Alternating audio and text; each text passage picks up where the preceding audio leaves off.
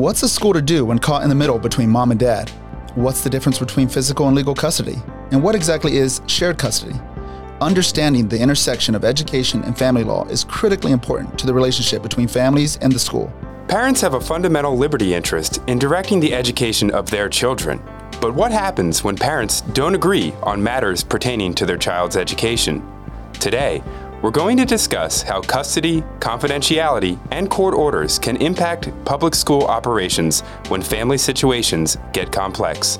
I'm Rich Campbell. And I'm Jonathan Huerta. We're attorneys with the KingSpry Law Firm in Bethlehem, Pennsylvania.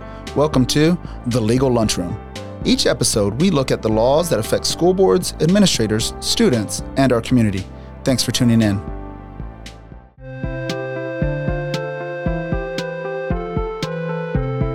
Today we're joined by education attorneys Jessica Moyer and Paige Gross. Jess is the managing partner at KingSpry and an incredibly respected, talented, and experienced attorney. And Paige is an up-and-coming associate with the firm. And we're lucky to have Paige for her second appearance on the podcast. Both attorneys split their legal practice between the education and family law worlds, giving them a unique perspective on the issues we'll be talking about today. Jess, Paige, thanks so much for joining us. Thank you, Rich. Thanks, Rich. Happy to be here. So we're so happy to have you both on. So let me ask you, normally, when you think of obligations of a school to its students and to the surrounding community, custody and family law issues are not at the forefront of everyone's mind. Can you give us a sense of when this intersection of issues comes into play? People would be surprised how often school administrators are faced with family law issues. The term parents is defined differently from the state level to the federal level, and there are various federal laws that define them differently. So navigating that landscape, as well as, day-to-day questions. Who can pick up a student on this particular day? Transportation issues. Who has custody of the child? And is a district required to provide transportation? Residency issues come into play.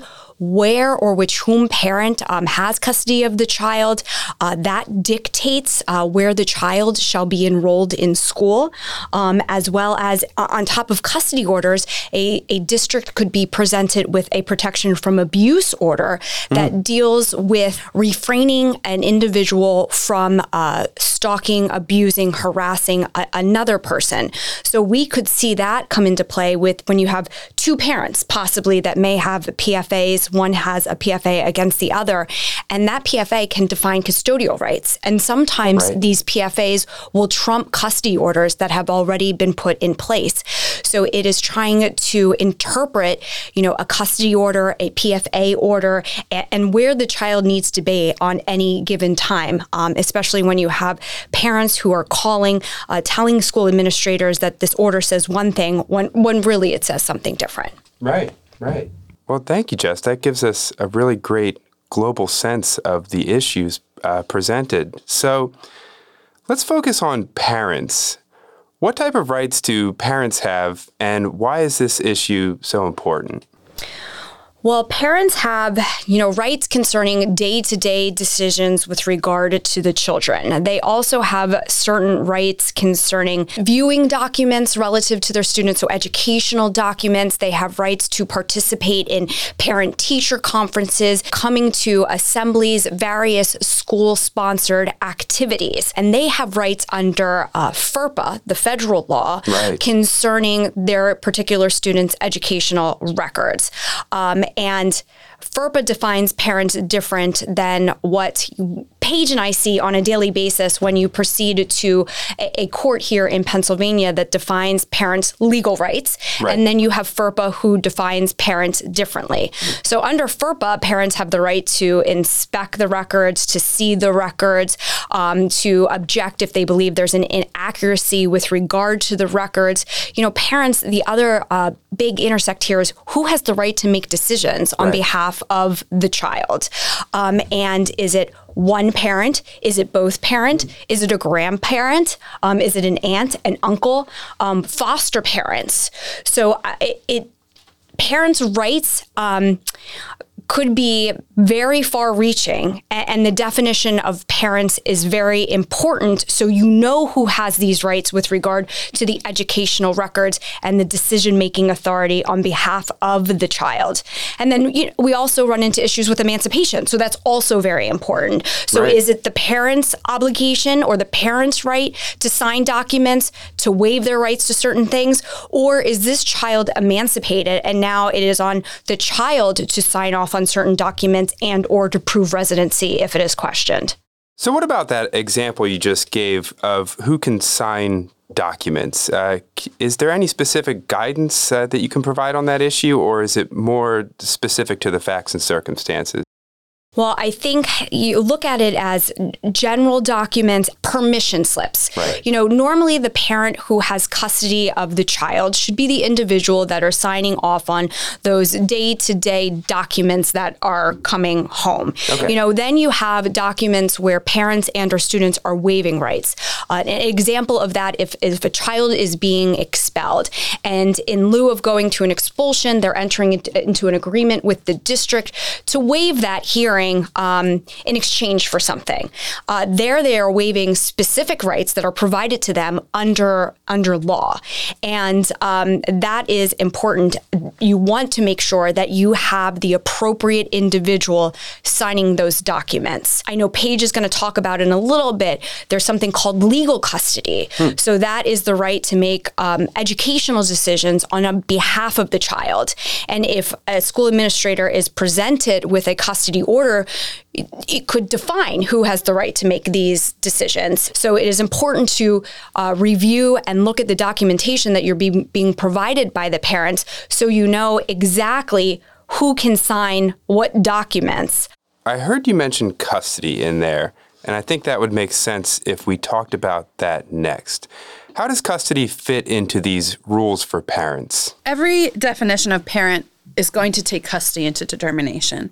You have a biological parent, you have in loco parentis parents, which means in place of the parent. It could be an aunt, it could be an uncle. You have grandparents who may have certain custody rights, or you can even have great-grandparents who can have custody rights. Wow. Like Jess said, this will be defined in the custody order or in some court document. You might have a situation where somebody has guardianship over a student. Maybe their parent, it might be incarcerated and the other parent might be in rehab, and there needs to be some sort of guardianship over the student. The school could be presented with an affidavit or even a court order document that states somebody else other than the biological parent is the guardian of the student. I know generally that there are two separate definitions of custody in Pennsylvania. Can you just go into what they are and how do they come into play within the school setting? Sure. So in Pennsylvania, there's two different types of custody. You have legal custody and you have physical custody. Like Jessica mentioned before, legal custody is a parent's right to make major life decisions on behalf of the child. That incorporates medical decisions, religious decisions, and educational decisions. What we are seeing, a trend that we are seeing in the court system here, is that judges are now slicing and dicing legal custody. And what that means is they might give mom the right to make educational decisions. They might give dad the right to make medical decisions, and and maybe both mom and dad have to come to an agreement regarding religion. So when a school district is presented with these custody orders, they might see different variations of what legal custody is. They could see shared legal custody, and that means the parents have got to agree on the educational decision of the minor child. In the event the parents do not, it is not on the school district to make that determination on behalf of the child. Like Jess said, school districts are not parties to a custody order. So they are not bound legally by a custody order. Right. The parents are. Okay. And so you might see shared legal custody. You might see sole legal custody, which just gives one parent the sole right to make those educational decisions on behalf of the student. Or you might even see, like we said, the sliced and diced legal custody, and you have to pay particular attention to whom the court gives the legal right to make the educational decisions on behalf of the child. And then you have physical custody, and that is where where the child is physically, where they're laying their head at night, what parent is physically responsible for the child or the children at what points in the day, at what points in the week. You will see shared physical custody. That might look like a week on, week off schedule. That will be specifically delineated in the physical custody portion of a custody order. I think that's a good segue to pivot back and talk about schools. So how will a school district know whether custody rights are established by a court? And what are the school's responsibilities regarding this information? Best practices for school districts is the beginning of the year when they are requiring parents to complete certain documentation. It is to request that if there are any updated custody orders that maybe the school district does not have in their possession, to provide that documentation to the school district so they have it. I think parents are very quick to volunteer their court orders in the event that they are having issues concerning custody. Okay. So Paige talked a little bit about, what does that look like? How do you get a custody order? So custodial rights can be defined various ways. One, you can have a traditional custody order when the parents aren't able to come to an agreement concerning the custody of their children. They proceed to court. After their appearance in court, they will be provided with a custody order executed by a judge that clearly defines their rights, their legal rights, as Paige talked about, and their physical rights. You then have cases where the parents are able to come to an agreement concerning the custody of their children, and they don't want to go to court, but they still want a custody order defining their rights. Right. So in those circumstances, we will draft an agreement, we will draft a stipulation, the parents will execute it, and we will submit it to the court for a judge to approve, and then it is an enforceable court order. Okay. What goes in these stipulations is very similar to what you find in an actual court order. That again will clearly define what rights the parents have. There's informal written agreements, as Paige touched upon, which I think are horrible for a school district, because informal written agreements, we see notarized statements a lot, and parents believe that this will carry the day and will bind the district to comply with what is in this notarized statement. Right. However, we advise our districts that that statement may not carry the day. They are not legally enforceable. We see parents changing their mind quite frequently concerning decisions about their children. And if there were a situation and we would need assistance from police, the police are not going to enforce a notarized statement. Right. So it is very difficult for administrators to try to make decisions or interpret just informal written agreements when they're provided that by parents. There should be a document that parents should be able to present to administrators that specifically set out their rights if there is any dispute as to who is signing documents, who is making decisions, or who is physically removing a child from a school. So what we have here is a very complex and dynamic situation. And we all know that legal documents can be intimidating and hard to interpret. So what goes into a custody order, and what should schools focus on specifically? The most important provisions in a custody order that a school should be looking at is who has legal custody. Right. And who has physical custody.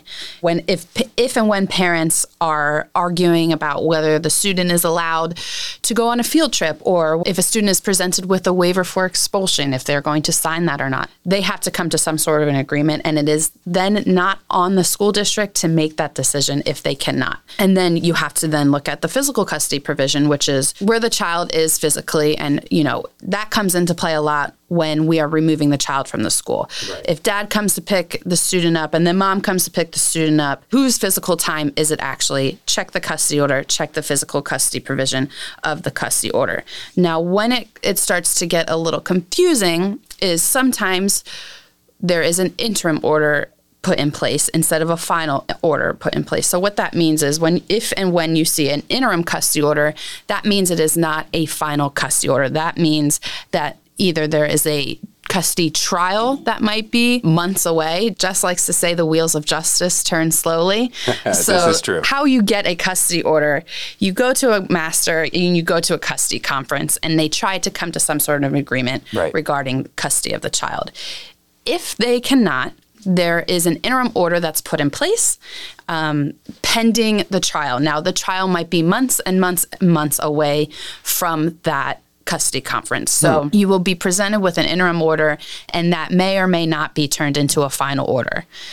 What school districts need to be aware of is if they are presented with an interim order and the parents are in disagreement of who is picking up the child or who can release what parent the school district can release the child to, pull the custody order, and if it says interim order and they have not been presented with a final custody order, ask them if a final custody order has been put in place. Okay. If not, then the interim custody order will be enforceable.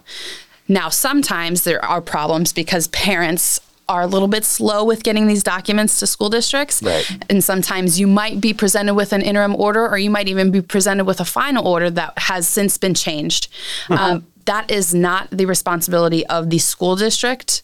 That is the responsibility of the parent to make the school district aware. So if you have an interim custody order or even a final custody order that may have been changed, and you have not been presented with any other documentation that says otherwise, the school district's sole responsibility is to go based upon that. Right. It is then the onus of the parents to provide them with the updated documentation. And Rich, if I can just follow up on what Paige said, another important takeaway from this is, again, school districts are not bound by a custody order. Okay. So, they cannot be found in contempt for not complying with the terms. We see a lot as school practitioners, family law attorneys writing to school districts, telling them they're in violation of the order. That's not accurate. They're not a party to the action. And sometimes the district needs to make the call as to what is in the best interests of the child. There are times where very frequently there are families who are struggling, navigating a custodial action. Yeah. And circumstances present themselves where children don't want to go with a parent that is showing up. And we don't know what's going on at home and what's the dynamic between these parents. And you have a child who is refusing to get in a car with another parent. Right. Districts may have the custody order, but when they're calling us, we're making the determination as what we think is in the best interest of the child. And if necessary, and we need to call the police to get them involved, we will do so. So while we have these custody orders in place and we should use them as a guide, the bottom line is always we are all looking out for the best interest of the child. In your experience, what is the best practice when it comes to the care and safety of students who are under the supervision of a school but are subject to custody orders? I think just kind of summarized it.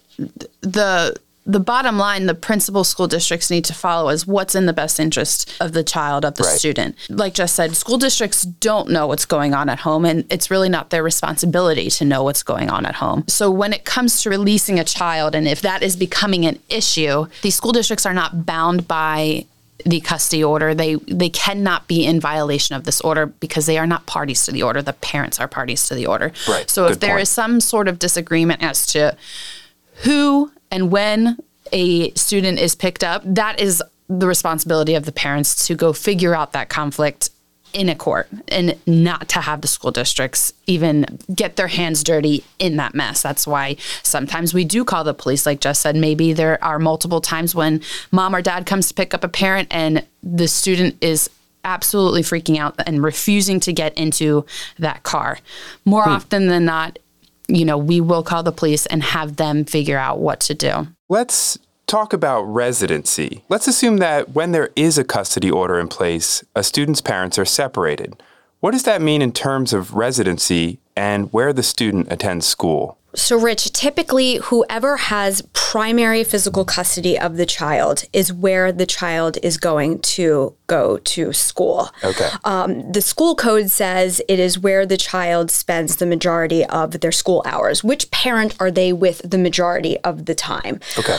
We have seen courts who specifically delineate that enrollment in school districts is dictated by the school code. So if a parent has primary physical custody, that means the child is primarily with them. That is the school district that they're going to go to. If you have situations where the parents have shared physical custody, meaning 50% with mom, 50% with dad, the parents decide which district the child will go to if they're living in two separate districts. Let's move on then to the issue of transportation. So where there is shared custody, is the school district required to provide transportation to both residences? So when there is a shared custodial arrangement between the parties, there have been courts decisions that have come down that says that the school district is required to provide transportation. Now, it is not that bad when we have two parents living in the same district to provide transportation. However, there has been court cases that have come down and said when you have shared physical custody and parents reside in two different districts, the districts are required to provide transportation. However, the school code says that they do not need to transport children if they live outside a 10-mile radius from the nearest highway. So what Paige was alluding to is that we have seen many situations where courts are not aware of what the school code says. So we see court orders that will dictate that a school district provide transportation to a student who lives 26 miles away from the school district. That is not fair for the school district. That requires additional buses, vans, drivers, additional costs that is imposed by the court on the school district. Again, we go back to they are not a party of the custody action. So it is navigating and educating the courts requiring the school code requirements and how they intersect with custody and shared physical custody and transportation obligations.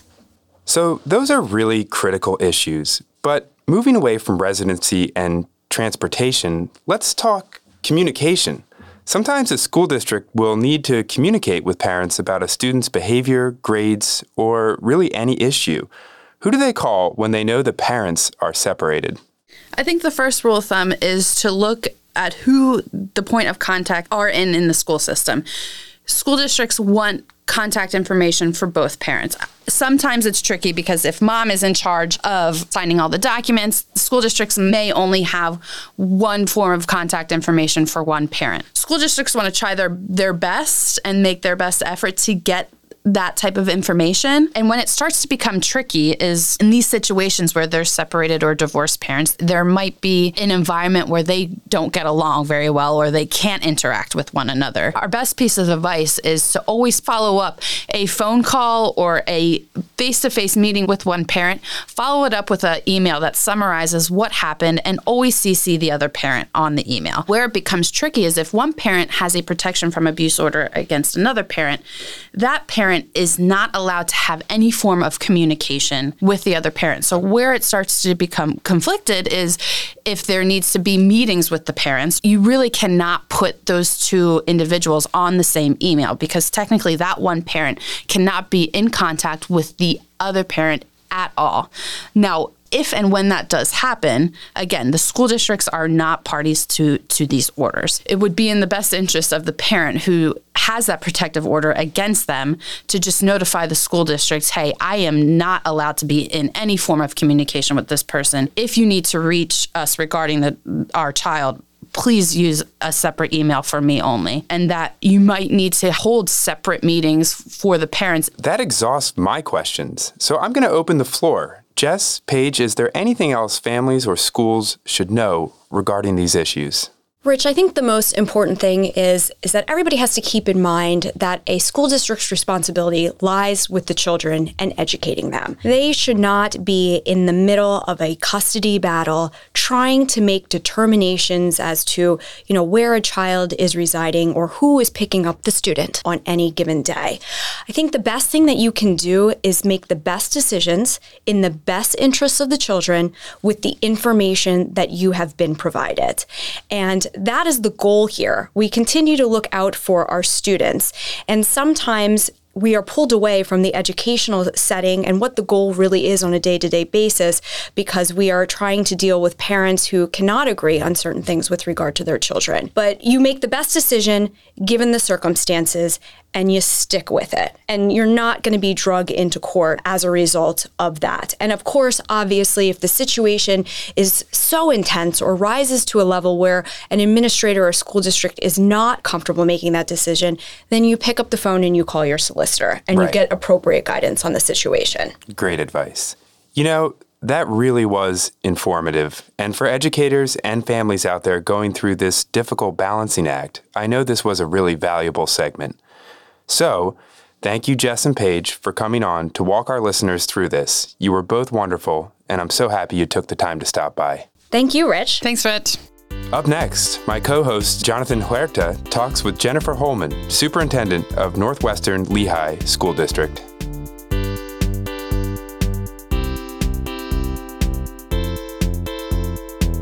Joining us today in the legal lunchroom, we have Jennifer Holman, Superintendent of Northwestern Lehigh School District. Welcome, Jen. It's great to have you with us on the podcast. Good morning, Jonathan. Thank you for having me to talk about a really important subject for our kids. Yeah, definitely. So today, as you mentioned, we've been talking about some really important and critical issues to schools. We've been talking about the way that family issues can affect school operations, custody orders, PFAs, all of that. So I think, Jen, you're going to be have some vital information on how this really plays out in a practical sense in the districts. So Jen, how long have you been in education? I've been an educator 23 years now. Awesome.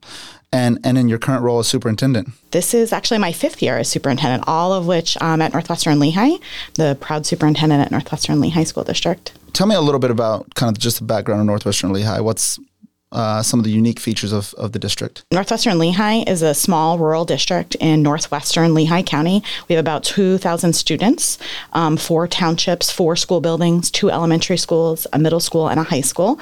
And we are very proud of our students and our families and a very involved community. It's always great to get up there for events with your foundation and whatnot. You really see the community come together. We're talking about family law today and family law issues, and inevitably, whether that's custody issues, communications issues, discipline of a child, family law and disagreements in family law seep into the school district. How do you prepare as an administrator? How do you prepare your administration and your staff for dealing with these types of issues? So I think it starts with training. And so all of our staff, including administrators, as well as building secretaries, anyone who would be in receipt of something like a custody order or a PFA needs to know how to look at those, needs to know how to interpret them and what kinds of things appear in custody orders on a regular basis. Each year, we ask our families to submit any changes in custody orders. And so they submit those to us electronically at the beginning of each school year, and then they're logged in our system. So our student management system has a section for custody so that we can note any custody details or any PFA details or logging any of the information in there for the staff that have access to the students. So how does that communication go out to the parents? Is it part of the welcome handbook, or is it like a personal reach out to the families that have these, or? I would say both. So on a regular basis, at the beginning of each year at their back to school packet, they get information that asks them to update all of their demographic information, something as simple as a cell phone update, but also asks for custody updates so that we ask for those on a regular basis. Also, custody updates often come when we know there has been a custody update or when there is an interim custody order and we're expecting a permanent custody order. And that's where the reach out from one of our staff would come to be able to log new information in our system about physical custody, educational rights of parents, so that we make sure that to the best of our ability, we're supporting the family and the student in participating in their education. Right. No, that's important. It sounds like certainly something that you hear a lot when dealing in the school environment is communication, right, is key, right? And keeping those 2 lines of communication with the parents. To that point, recently there's been really a focus in legislation on really defining or maybe redefining and expanding the rights of parents concerning, the review, approval of school curriculum. So have you seen some of these custody issues or have you seen kind of parental review come into Northwestern School District? I would say the 2 biggest area where we see custody with parents' rights are review of things like PSSA tests or special education placements.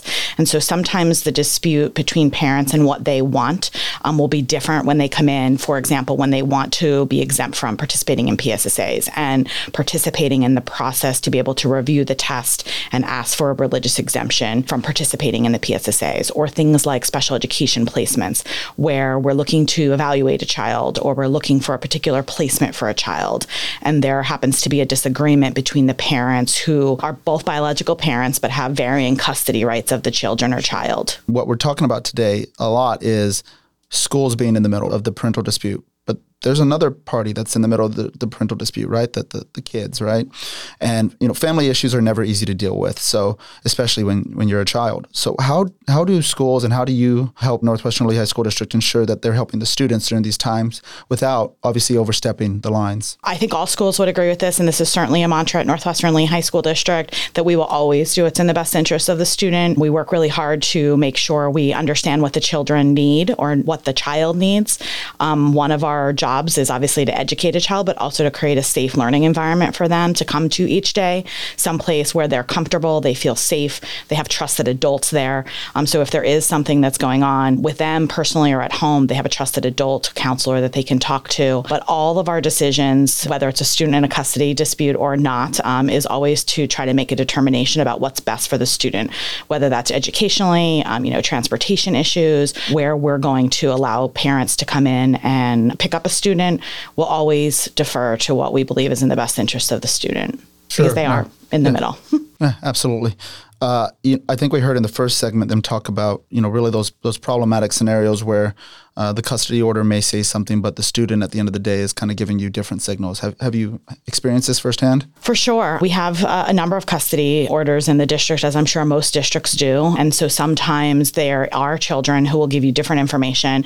Sometimes that involves calling your solicitor to determine the interpretation of a custody order or a PFA, or trying to determine, is there an updated custody order that you might not have or the parent has not provided to you, because your job is to try to do what's in their best interest. Sometimes you get additional information from the children. We sometimes get information from the police that there was an issue the night before. There's a program that they won't necessarily tell you what happened, but they'll tell you to take extra care with that child the following day. And so sometimes we're alerted in different ways that there might be something that we need to take extra care. We're talking about formal legal documents, custody orders. We've talked about protections from abuse or PFAs.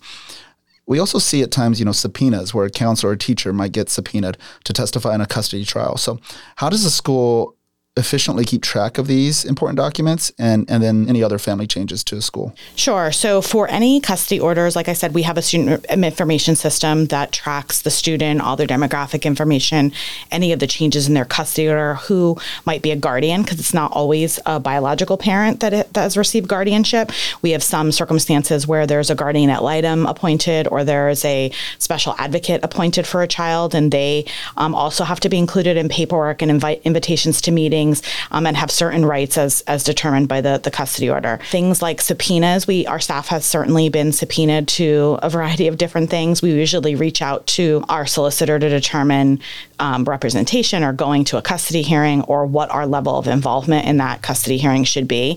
We have good relationships with our families and with our students, and we want to maintain that. And part of that is advocating for the child without being overly involved in the custody or the family dispute that's going on, because your job is to advocate and make sure that you're doing what is needed for the child to continue to come to school and maintain that relationship with them and the family as well. Absolutely. So much of this is in the moment, right? It's been my experience. It's like, what do you do right here and right now? But I'll tell you, whenever we get subpoenas, one of the first things I try to do for my clients is figure out if there's a way to comply without the school staff member having to show up at the hearing, right? Because I think at times that really starts to blur that line. And as you said, it's not that you don't want to be involved, but at the end of the day, the relationship has to carry forward after that. So if there's a way that we can comply from a document perspective as opposed to actual appearance in court, that's certainly what I try to do. And it sounds like that's certainly what you prefer as well for the districts. Yeah, you want to be helpful and you want to do what you need to do to help the child and be involved. But some of the custody issues are contentious. And if there's a way to comply and maintain that relationship, in some cases you have to remember a school district principal or a school teacher will have a relationship for 13 years with that family and have 13 more years of work with that family to be able to maintain that relationship. And although there are legal documents and they have rights, you try to find a way to be able to comply, but still continue to build that relationship with the family and know that the student knows that you're a trusted adult in the school system that they can trust. One last question that just came to mind. We've talked about, the students in the middle, the district in the middle, and obviously you've got the parents as well. What about working with other districts? Do you ever have scenarios where there's competing parents in two different districts and custody order is not clear and you really just kind of have to work it out with the other district? How does that work out? Yeah, often custody orders as well as homeless. There's often times where we're going to do a best interest determination. We're going to look at all of the information about the child, what the custody order says, where the parents live if they're in two different districts. And then sometimes the custody orders are interesting and they have unique caveats that you have to interpret. And really sitting down on a phone call or a meeting with the other district, the parents and the student to be able to determine, if it's an appropriate age of the student, to be able to determine what's in their best interest, where should it be best for them to go to school. And sometimes the not disrupting the student or removing them from a circumstance or a school setting that they're familiar with, especially during a time when everything else might be in turmoil, might be in the best interest of the child to be able to stay in a school system if everyone can agree to do that. And so sometimes that means collaboration with another school district for transportation. Sometimes it ends up in an interim order where you don't necessarily want to change a student's placement until a permanent custody order comes into play, because you really want that continuity for the student to be able to have some familiarity and some comfortability, especially when everything else might not be in a stable status. Absolutely. Well, Jen, thank you so much for being here with me today. You and I had a conversation before we did this about really the aim of this podcast. And I said one of the things we're trying to do is get out information somewhat to just the general public. And it's hard to think of an area of law an area of the school setting besides family components that really the general public is involved in and needs to be aware of. So again, I thank you so much for taking time out of your day to be here with us today. Yeah, no problem. It's a really important subject for parents to listen to about interpreting their own custody orders and school districts to learn from. And so we appreciate anything that we're able to provide to families and educators who might listen, and certainly reach out to your solicitor if there's questions or things that you haven't answered. Thanks so much, Jen.